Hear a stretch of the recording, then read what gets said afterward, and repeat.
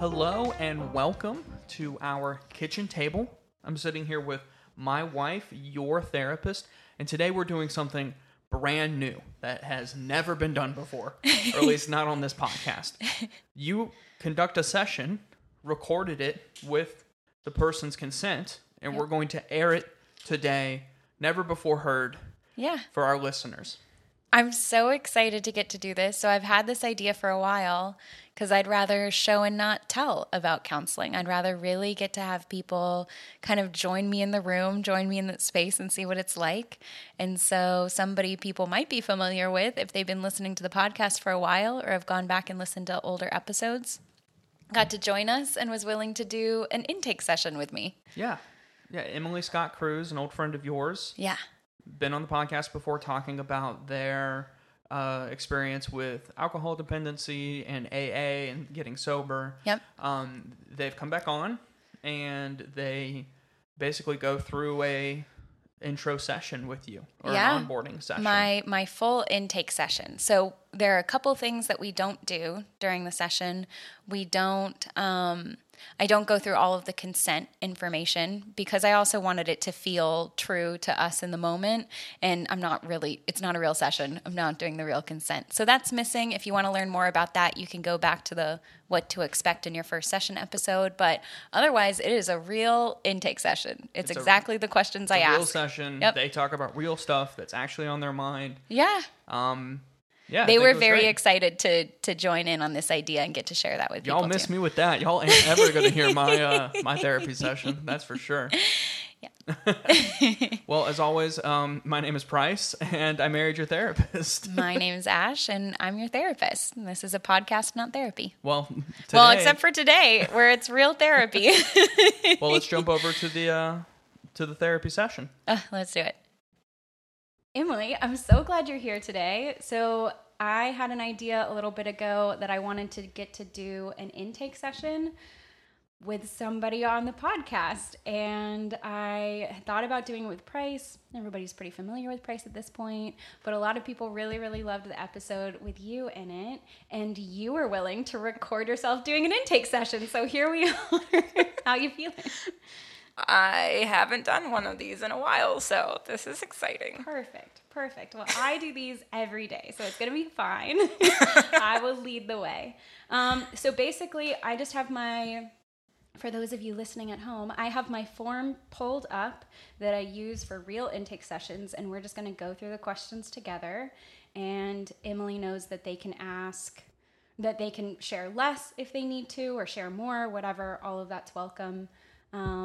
And so, we'll get started.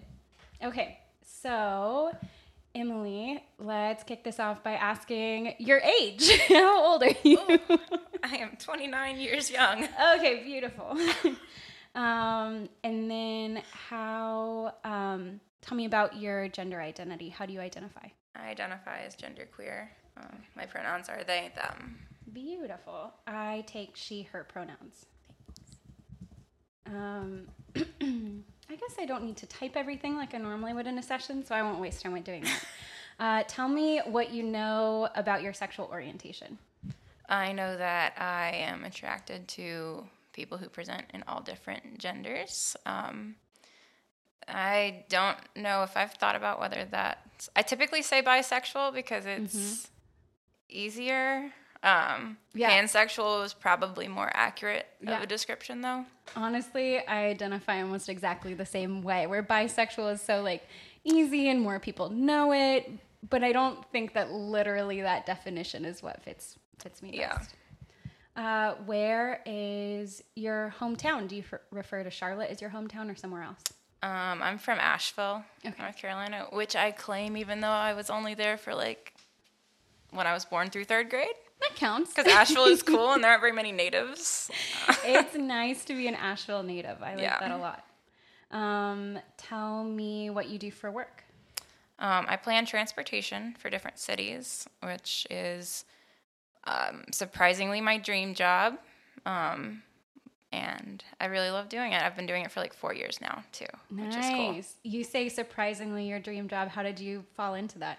I got an internship when I was in grad school Nice. I went to grad school for public administration because I had no idea what I wanted to do after I graduated college. Yeah. I knew I couldn't do anything with a women's studies degree, though.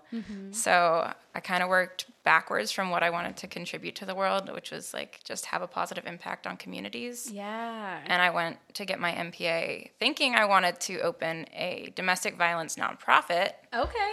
And then soon realized that nonprofits were not for me because like progress is slow anyway, but in nonprofits it's like slow and oftentimes unrewarding. Yeah. No offense to anyone in nonprofits. I'm very grateful for what you do, but like oh my gosh, for sure. Couldn't be me. Yeah.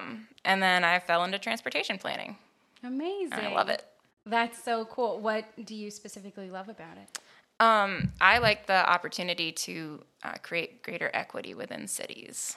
That's my big kicker. Yeah. Oh my gosh, that's such a big deal. You really are getting to have like a real impact in the space in which you live, which is such a cool thing to get to say about the job that you do. Yeah. I think a lot of people need to get a job to pay the bills, and that's great. That's what jobs are for. But if you can get a job where you also feel like you're getting to do something fulfilling, like what a special place to get to be in. So you mentioned school and I think grad school. What sort of degree do you have? I got my master's in public administration from UNC Charlotte. Okay, amazing. This one is going to sound a little bit different on the podcast than how I normally do it. But tell me, usually what I'd ask is tell me a little bit about what's bringing you in. But what are kind of the present things going on in your life right now?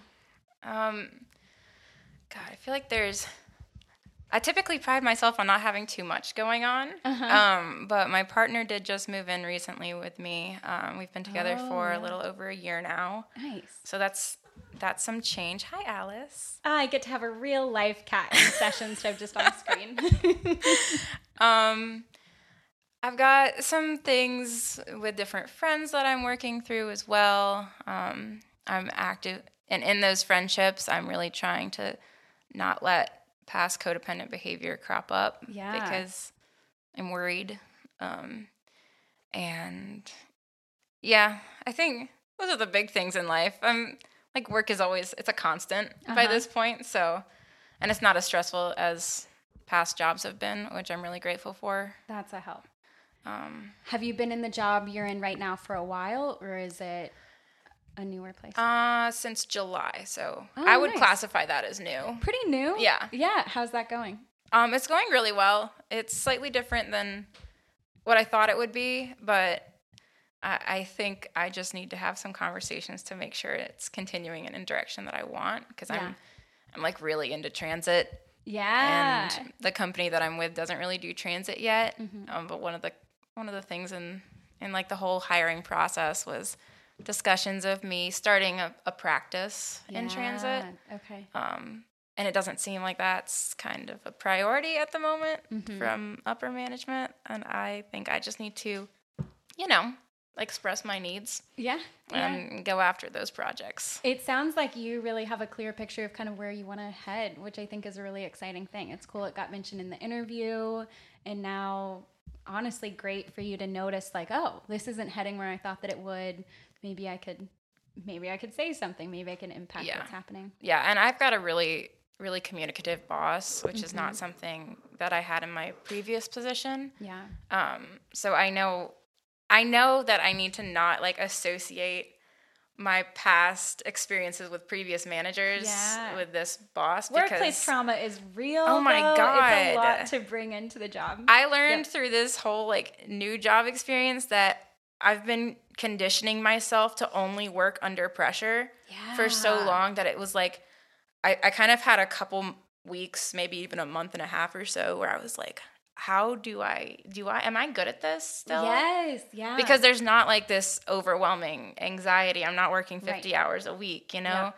It's like 40 hours max. Yeah. And there's not pressure on me. So how do I actually still know how to do this? Right. When you're maxing yourself out all of the time, you're like, this is working. Like, this is how I know I'm doing something, because I'm stressed and tired all of the time. Yeah. And then getting into something new and being like, oh, I'm not stressed and tired all the time. Maybe I like it, but what do I do? Yeah. So I'm like still relearning how to function in an environment that's not like, I was having to take medication for sleep. at one point because I got secondary insomnia from my anxiety. Oh, no, yep. Which we love. We love that. I've been sleeping great, but I'm still like trying to get into a flow of how to balance that with still giving quality work and also like realizing that that doesn't need to correlate with feeling anxious. Yeah. You know? Yeah, absolutely. When you really have had to like commit yourself to a job in the way that it sounds like you had to at your last one, your job can become a big part of your identity. Has that been something that's been coming up now being in this new job and maybe having less of that stress and pressure all the time? I don't. When I think about like how I describe myself to people, it tends to be like up there on the list is sober, a transit planner, and like I play ping pong. Like those are the things, and I play violin. Like there's like 4 things about me that I would identify myself as to people that don't know me. Yeah. So I think like for me, professional life is always going to be a big factor in my identity. Yeah. But it's not one that like it's not limiting my other opportunities as it sounds like to just be a human right now. And like you said, you're doing work that's actually fulfilling to you. So I think it's great to get to say work is part of my identity. I got into something I deeply care about and I'm deeply invested in. Is different than just like I do a job that I hate, but also that has now become part of my identity. Yeah, and the thing is like I loved what I did before because it was the same thing. It was just a different company, but you burn out so much faster when you're working overtime all the time and you're on. I counted it, and I had worked 52 projects in the 18 months that I was with that job. Oh my goodness, look at you. Which is insane. That's so By the way, if there's projects. any consultants out there, y'all. Anybody who's like in that territory would know that that's a lot to do. Yeah. Yeah. Oh my gosh. Great work experience. Sure. That's a lot. But it's a lot. Quick burnout. Yeah. Yeah. Oh my gosh. And when you're given that many projects, it sounds like there's a lot that you're not in control of in terms of like how much you're getting to take on at a time. And oftentimes that has nothing to do even with like the person above you. It's just like the company itself or the organization itself. But my goodness. So you got through and you got to this new place. You talked about being codependent in your relationships before. Where was that showing up in your life and how are you now dealing with that? We don't need to get into your current stuff right now, but what was the past stuff sort of leading up to that? How are you staying aware?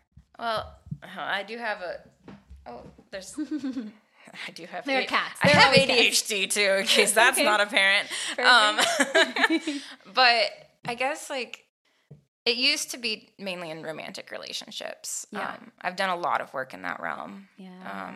And the way I've done work specifically is I rely heavily on Codependent No More, which is an incredible book that I have since gotten into the practice of reading before I get into a relationship, at some point during a romantic relationship. And then if it ends, I read it afterwards too. Yeah. Haven't had to read it afterwards, but I have like referenced it over the last year or so, just in moments where I'm like, am I like putting somebody else ahead of my own needs? Yeah, what's happening here? Let me just check in and reference back to my little book. But it's been coming up in friendships lately because I really care about certain people. Yeah. And and I identify with them a lot. Yeah. And I see them doing things that like if I was doing, I would be really worried about me. Oh, sure. Or I would want someone else to worry about me. Yeah. And so I'm really trying to find a balance in like showing up for friends, but not like over showing up, if that makes sense, so that it's taking away from my own serenity and my own peace. Yeah. Because it can very easily bleed into that if I let it. Oh, absolutely. You know? No, it sounds like, I mean, it's coming from a place of like a lot of empathy and love to be able to kind of put yourself in that person's shoes and go, oh, I would be worried if this were happening or whatever it is. And then at the same time to go, okay, but what is this now like costing me? How is this relationship now not something where we're both building each other up, but yeah, it's it's like become unbalanced in some way when we really let that codependency come. Yeah, and a lot of people in my life, I'm keeping it vague because there No, are a handful of people who know that this podcast is happening because I can't keep myself quiet sometimes. But like a lot of it too comes up because like I see people who are younger than me who are doing things that I've done in the past. Yeah. Particularly in relationships. Oh, sure. Like, I have been known to hold on to things that were unhealthy for so much longer than I needed to, just because I thought that was what you do. Yep. Or because I genuinely, at the time, thought that I loved and wanted to be with this person for the rest of my life, even though it didn't feel good, and there were lots of things that were objectively wrong about different situations. And I, like, see other people going through this or making choices that I know I wouldn't make for myself today. And all I want for my friends is for them to like have the general joy and happiness that I get to like just wake up to. Yeah. Even in the fall when, you know, the sun goes down early and I want to die a little bit more than I normally want to die. A little bit extra special seasonal depression. A little spicy this time of year for me. Depression. Yeah. It's worse on the weekends for some reason. But I don't know. I don't know where I was going with that either. No, you're good. It is really tough to watch people go through that and at the same time know that there was probably not something somebody could have said to you to change your mind about those relationships at the time. And it is so, so different to be inside of a relationship that isn't working for you, but that you're really working on, than to be outside of it and watch anybody else you love and care about go through. It seems so clear on the outside, and inside it doesn't feel that way at all. Yeah. And I know that too. And it's like, that's the other reason that reading through Codependent No More, when I have friendships that trigger those issues in me come up, is so important for me, because I really do need to take a step back and be like, okay, their decisions don't affect you. Yeah. Like, I mean, until they do, but that's not the situation that's happening. That's not what's happening right now. No, it feels like it because I have feelings about it, and that does impact me, but it's not the same. But no, I'm making other people's business my business in a way that I really have done a lot of work on not doing. No, it sounds like you have done so much work to be able to get to this place where you can both feel frustrated and also go, it doesn't serve me to be more involved. I love you rereading the Codependent No More book. It sounds like it's a great like anchor for you to return to and kind of check in. Yeah, definitely top 2 most influential books in my life. Yeah, amazing. Okay, lovely. Well, we can move on to this next bit and we can come back if anything comes up. So something that's pretty typical in counseling is to talk about like what your goals are, and we're going to create a treatment plan around your goals. That's not something that I love so much. Because honestly, what we do changes in counseling. Like sometimes you come in with one thing and it turns out that there's really something else going on, or a situation occurs and it's about that. And I think that counseling should really just fit the person in front of you in the moment that they're in.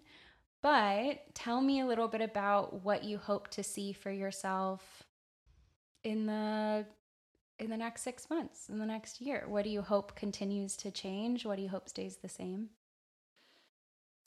Well, you've given me such a lovely out, because this whole, what is your goal in counseling, frankly, is one of the things that has kept me avoiding my therapist for so long. It's easy to do. And it's partly like I forget by the next time I see her, which I'd been seeing her monthly for a while. Mm-hmm.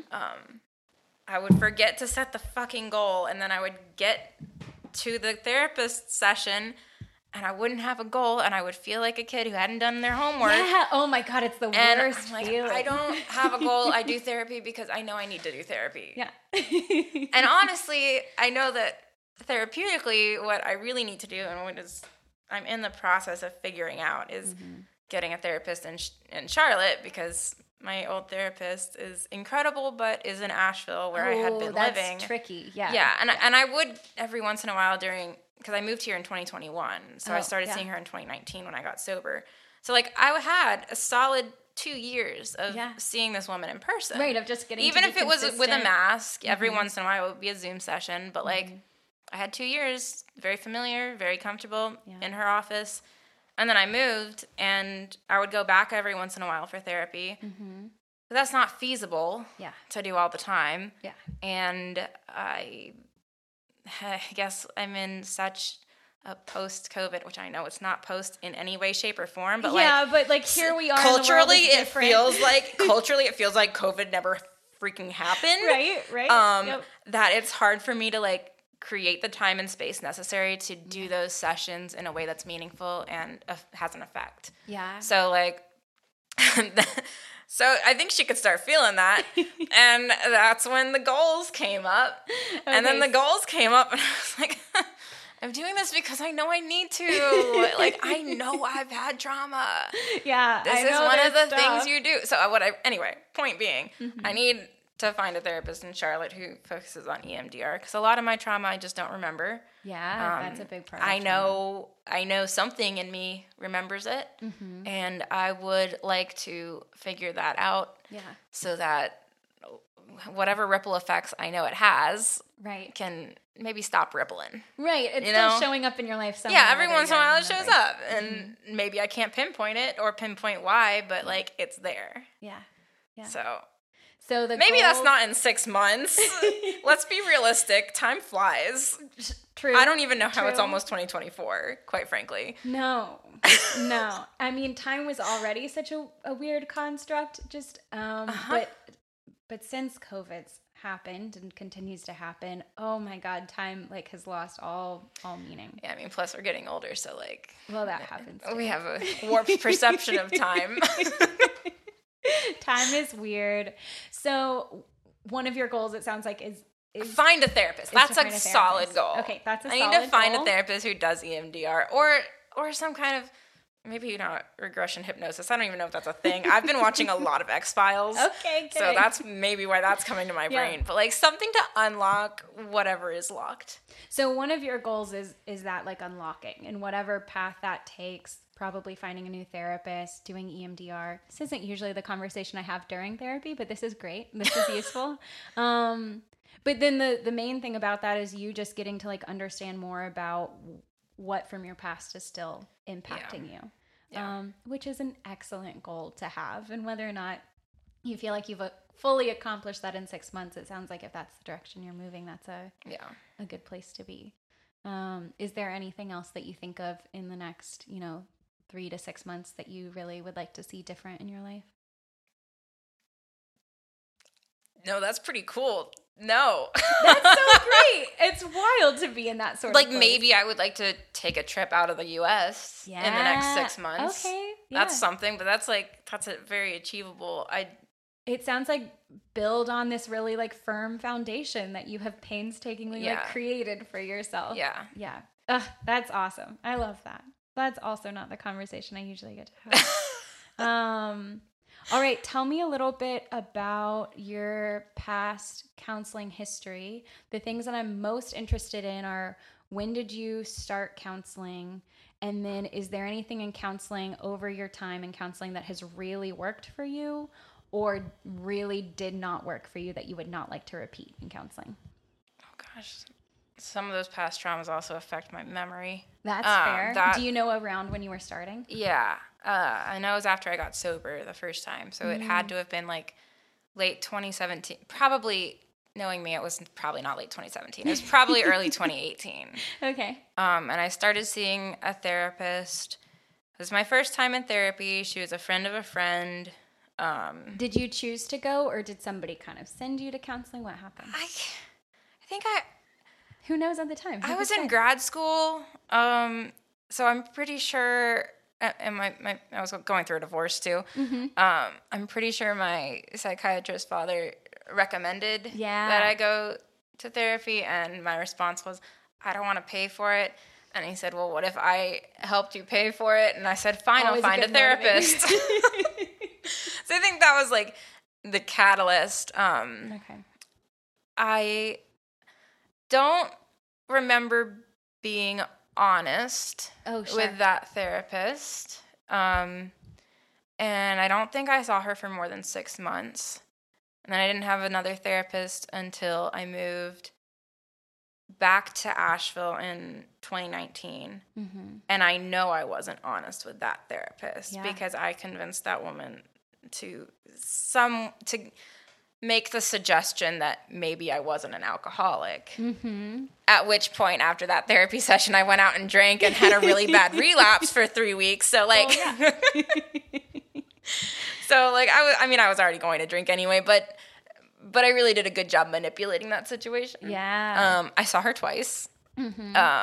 I'm surprised you stayed with the other person as long as you did when you didn't feel like you could be honest with them either, or you don't think that you were. I don't think I was honest, but I don't think the way I see my general existence is pre-2019, there wasn't much honest about me. Uh-huh. So I might have been honest with her about some things, but, like, probably not. Yeah. A lot of times that, like, long-term dishonesty that's, like, happened, you know, for your whole life prior or whatever is about feeling like there's it starts somewhere. It's not like an intention to be dishonest with somebody. It's like, this part of me doesn't feel super acceptable. And then you can be dishonest and that is acceptable. And then you, like, build and build on that. And you can get to a place where you're in therapy and it's not even that you're intentionally trying to be dishonest. It's that you literally don't fucking know. Like, I don't know. I don't know what I mean by that, but I know probably what you want to hear. Yes. And I know, especially. And I was always good at that. Right. Yeah. No, I can intuitively guess what you would like to hear in this situation. So let me hand you that and let's go from there, because that works well. And there were some things that I was always honest about, right? Like, because I know that therapists know how to work on things like past sexual abuse and physical trauma. Mm-hmm. So, like, those things would always come up in conversation. Yeah. But the level of depth that I got into it, like, I haven't had, up until the therapist I started seeing in 2019, I don't think I've had, like, a genuinely, like, level conversation with someone, and, like, in a way where I went into that setting still maybe unsure, but I knew I needed help at that point. And I think because I knew I needed the help, I was willing to just let my guard down and spill my guts. Spill my guts for, like, I wouldn't call it 4 years. It's not really 4 years because I've been touch and go for the last year. Yeah, fair. But during that time, you really, like, went in and did the thing. Went in and did the thing for at least a solid 2. I'll give myself a solid 2.5 years. Okay, fair. Up until when I moved, Yeah. No, that's a long time. That's a good thing to be able to do. It sounds like you noticed that things went differently when you were finally able to do that. Yeah, and for me, I think part of it was I went in knowing that she was she specifically focused on substance abuse, which is really important for me. I found out within the first, like, 10 minutes that she's been sober for, like, 20 something years. So, like, not only is she a substance abuse counselor, but she's like me. Like, she understands. That's the biggest thing. She understands a big piece of my identity on a personal level. Yeah. You know? Yeah.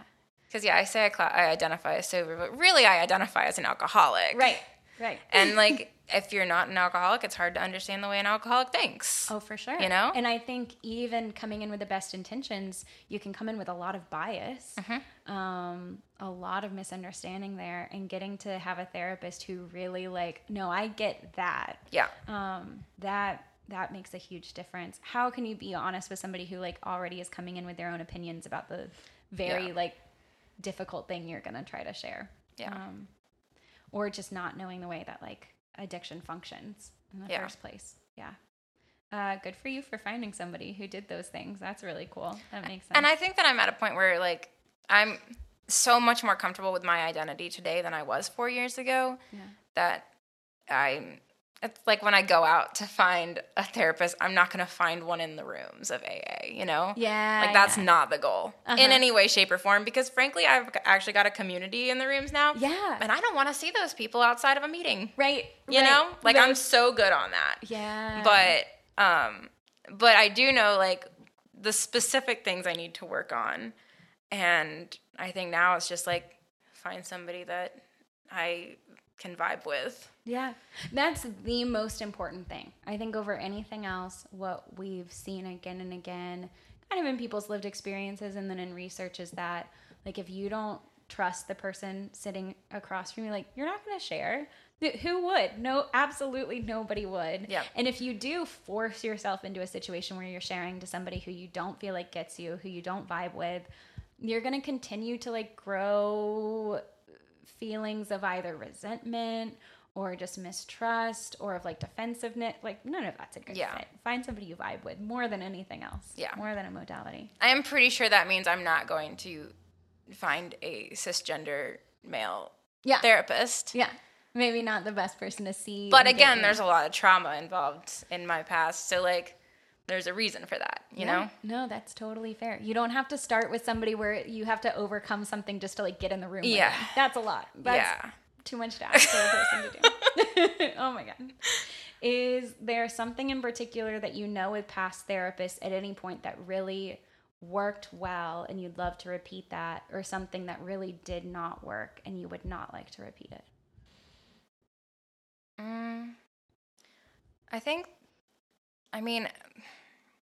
God, vibe is such the wrong choice of word for this. But I really do think like the times I felt most comfortable in therapy have been when it's somebody that I can sense and intuitively just feel is present and genuinely just cares about, you know, me being there. Yeah. And it's the same way I approach transit planning, right? Like, if I can sense that you love therapy as much as I love buses, we'll be good.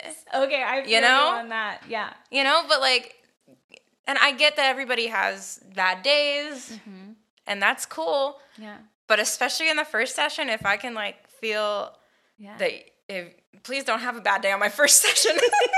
Well, to be fair, I won't come back. Sure, people have bad days, but like you don't get to show up and do something shitty with transit because you're having a bad day. That's correct. Like you still have to show up and do your full fucking job, and you're allowed to expect that your therapist. And I can take my 10-minute break and go whine about my whole job elsewhere. Yeah. You know?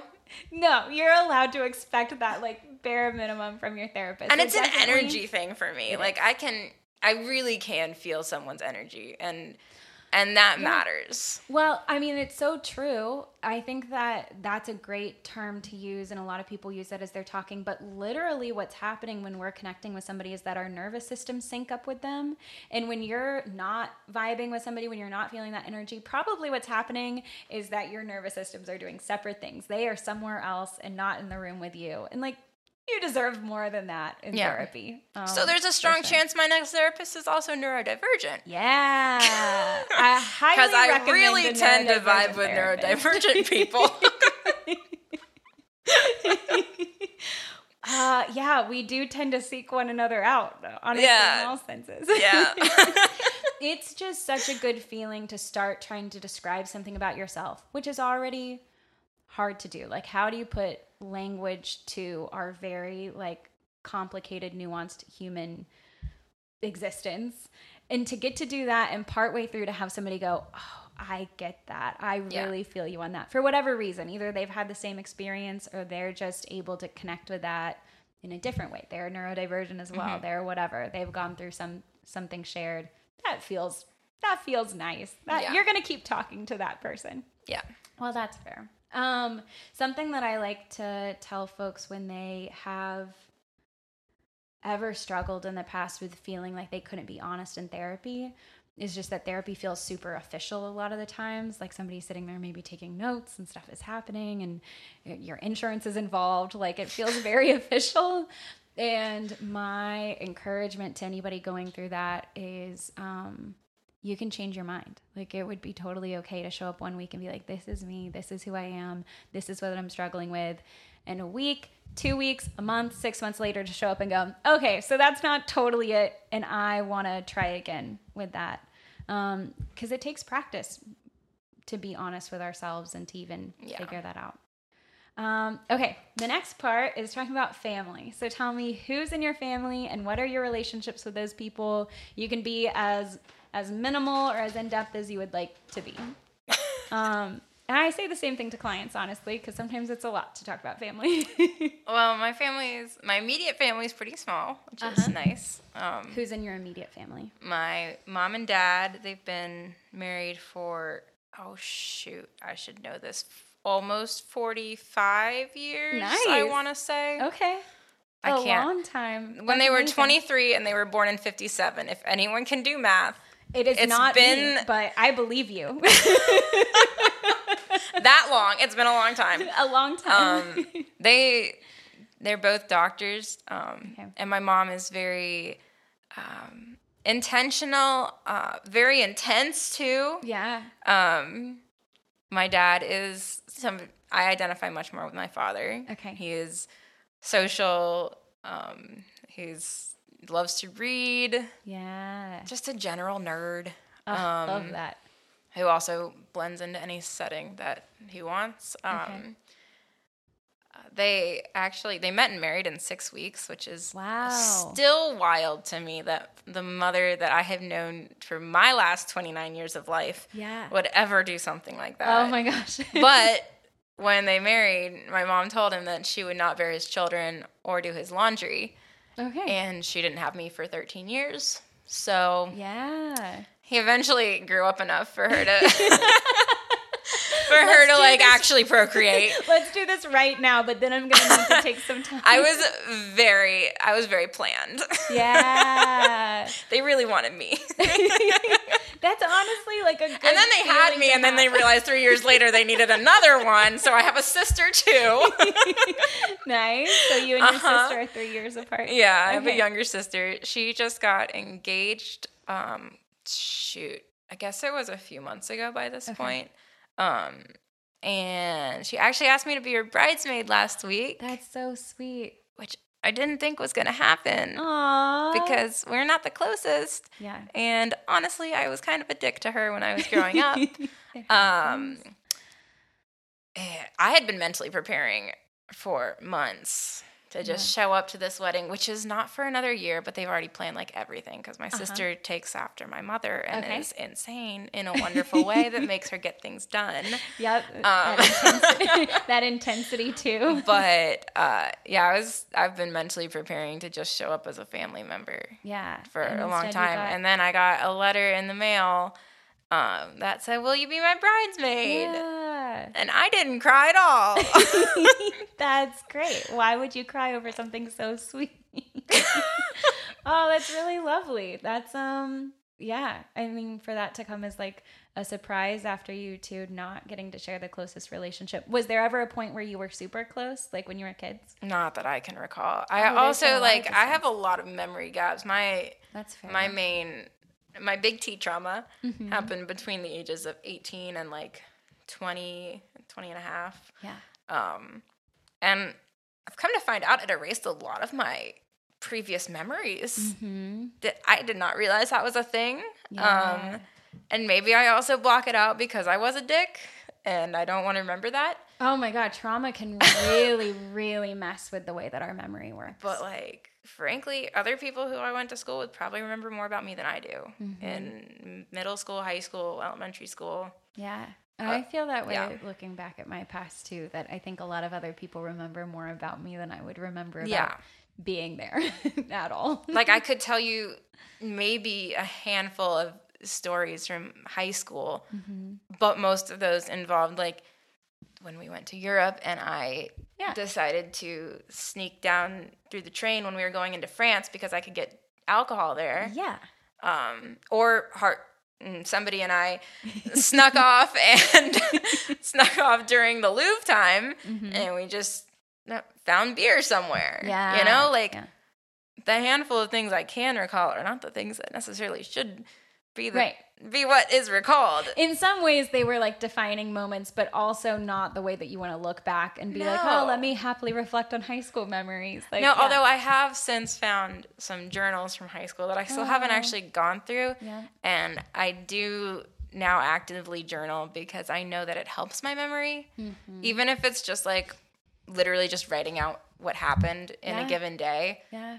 I know I can go back and remember it. Yeah. Which really has helped me continue to form memories too. That's cool. It really does create kind of a touchstone for us. Even if you don't say, I feel this way about this thing, oftentimes we can return back to that and go, I remember writing this. I remember being upset when I wrote this or whatever it is. Yeah.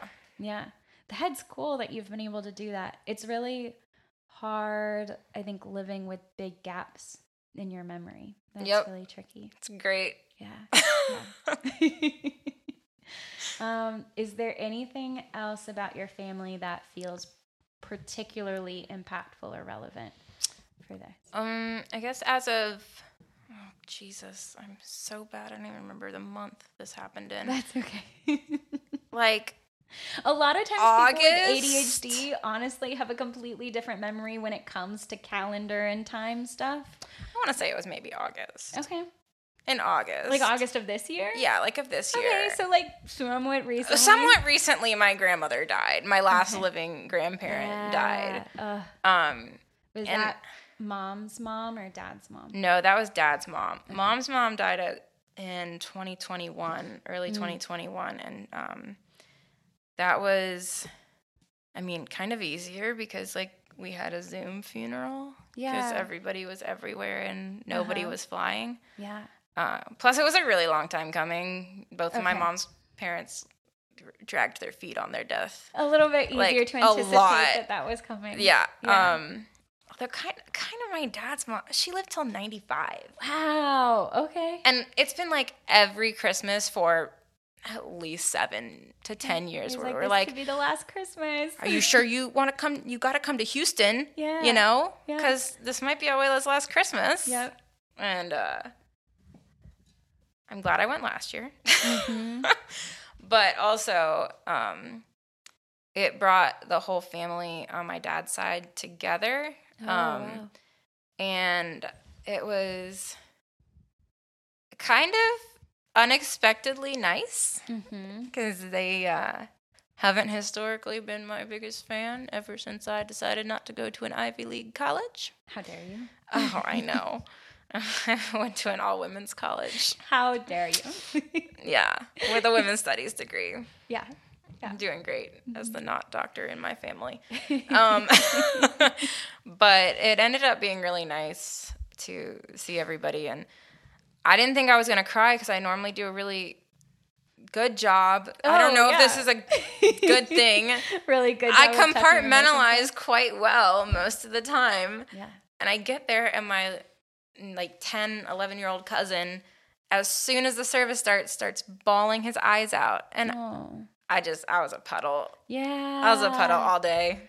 That's, so good for us. Like, we are so meant as humans to get to grieve, like, collectively. It's meant to be a thing that we do together in groups. That's why there's so much, like, just like there's ceremony around, like, weddings or births. There's a lot of ceremony in every culture around death and dying because, like, it's important that we're together and that we witness each other. And one of the most impactful things that can happen is seeing somebody else grieving, especially openly. A cute little ginger kid. Who could possibly hold back tears when you're around them? Oh my God, not me. Yeah. I guess that's the only other family thing that immediately comes to mind. No, that's a big deal. That's like it sounds like after a history of things feeling kind of one way for a while, you got to have like a joining together sort of feeling. And it is also altering. I historically do not do Thanksgiving. Okay. I not only dislike the holiday in general, I really don't like whatever the hell it brings out in people. For the last few years, I've just run away and played ping pong in Washington, D.C. because they have a tournament every Thanksgiving. Oh. And this year, I'm not doing that because everybody's parents are dead officially. Yeah. And my sister's in California. Yeah. So my parents are just going to be alone on Thanksgiving.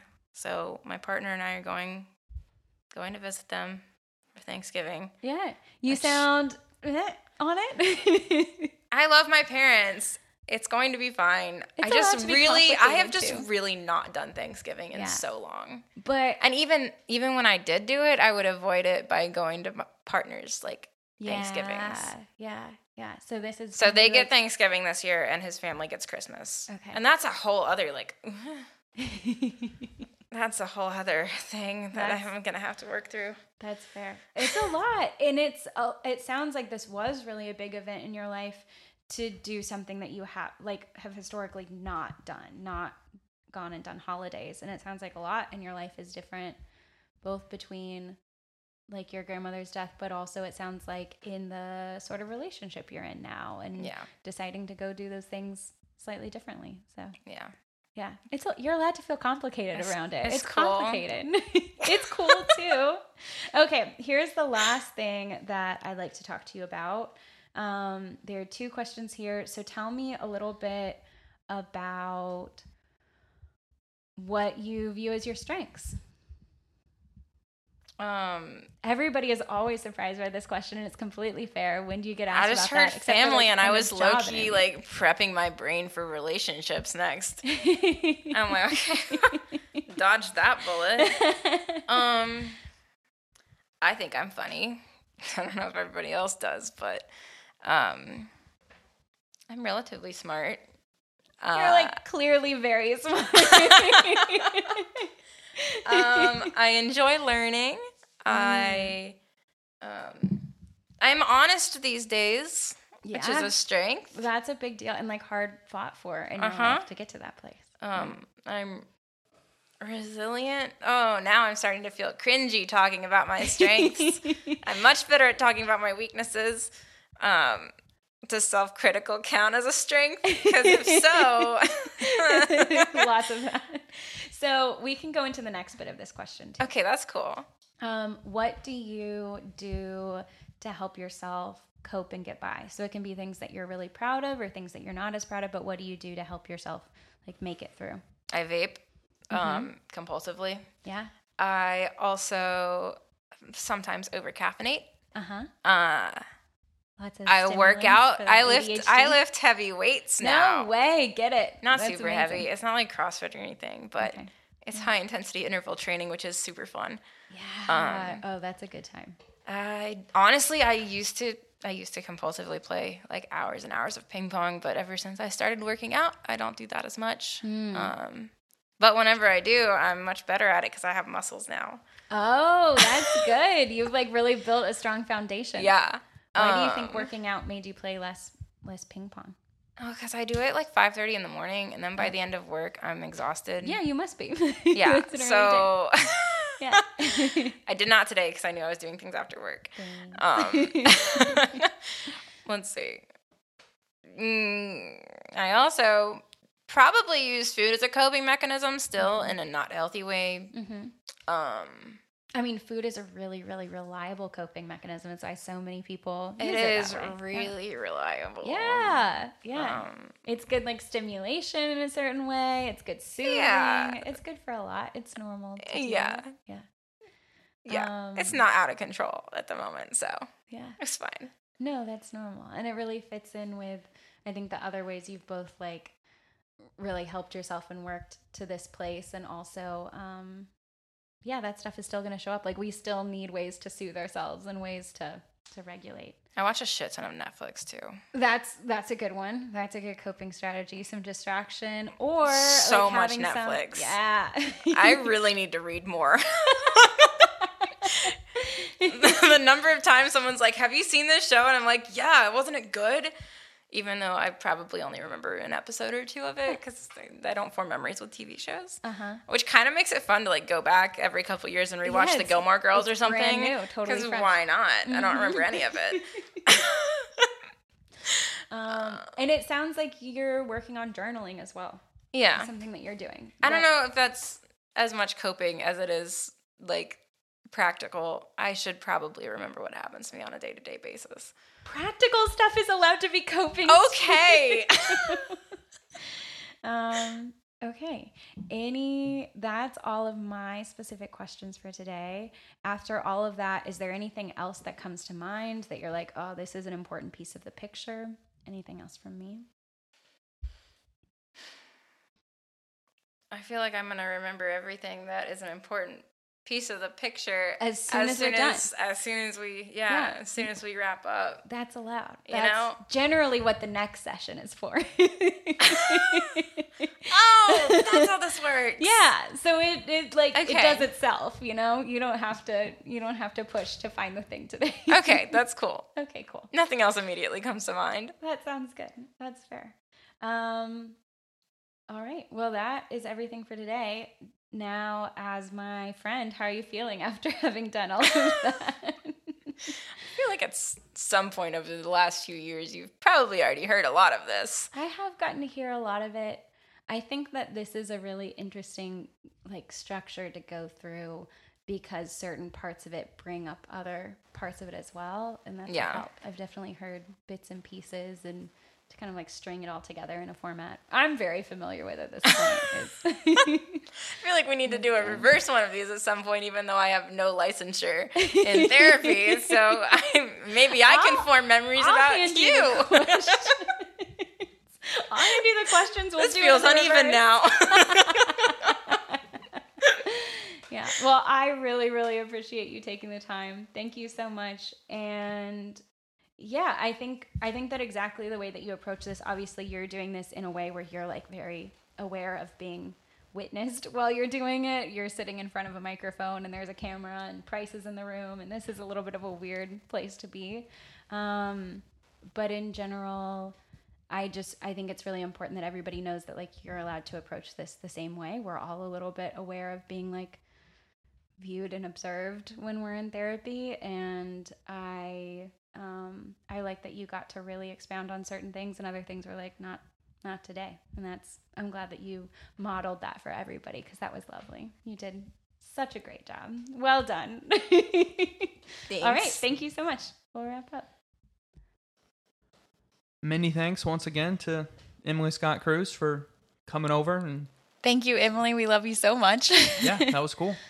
I hope that if you were able to listen to that, it gives you an idea of what your first therapy session might be like. Yeah. And I'll say that if your first therapy session isn't quite like that, then perhaps maybe it wasn't a good first therapy session, because that's kind of what it should be. They can look all sorts of different ways, and I feel like I was struck while recording this episode and then just afterwards about how different each intake session is. But this is a really solid example of what it can be like, and I hope that you get to have an intake session listener that is just as affirming and open and non-judgmental. Do you have any other thoughts to share with us? I don't think I do. Once again, there are a few other technical things I usually go through in a session. I let people know, about confidentiality. I let them know about if they see me out in public, how we'll deal with that sort of interaction. Yeah, we won't be broadcasting your actual sessions, right? Right. Emily Scott-Cruz is not actually a client of yours. Yes, yeah. It's real therapy, but it's not real therapy. But yeah, I guess my encouragement is just that it doesn't have to be scary. And there are a couple of times I think you'll notice in this episode where we get onto something that to me I'm sensing is a little bit touchy. And for the sake of it being a podcast that's being recorded and shared, I make sure to back off as a therapist. But I do the same thing in therapy with my clients all the time. We're doing an intake session. We get into something that somebody's just not quite ready to talk about yet. And that's okay. Even though therapy is a safe space where, yes, you can absolutely share your deepest, darkest, whatever. You're still getting to know somebody. Like there is a process. You're still getting to know somebody. Yeah. And I never expect that my clients come in the first week and just already feel like they're ready to share everything. And I love getting to do that. So that's another thing to look out for as you're starting sessions.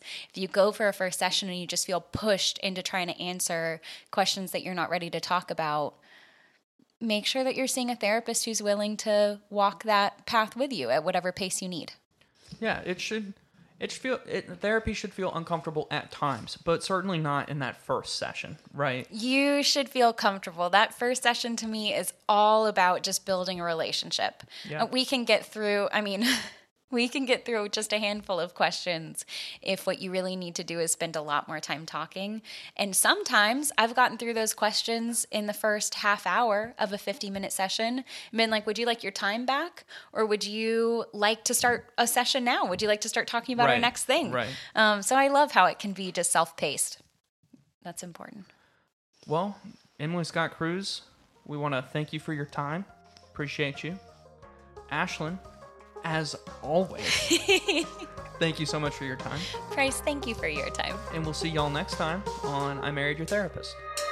Sweet. Yeah, I'm gonna cook dinner. Are you hungry? I'm coming for dinner. It's a little early. It's a little early for dinner. What do you call it when it's 4 p.m.? I'm hungry, though. Yeah. Don't hobbits have a meal for that? I'm pretty sure there's a meal. I like you. I got you. I like you. Yeah, we'll do that. A hobbit meal. Yeah. All right. We'll see you on the next one.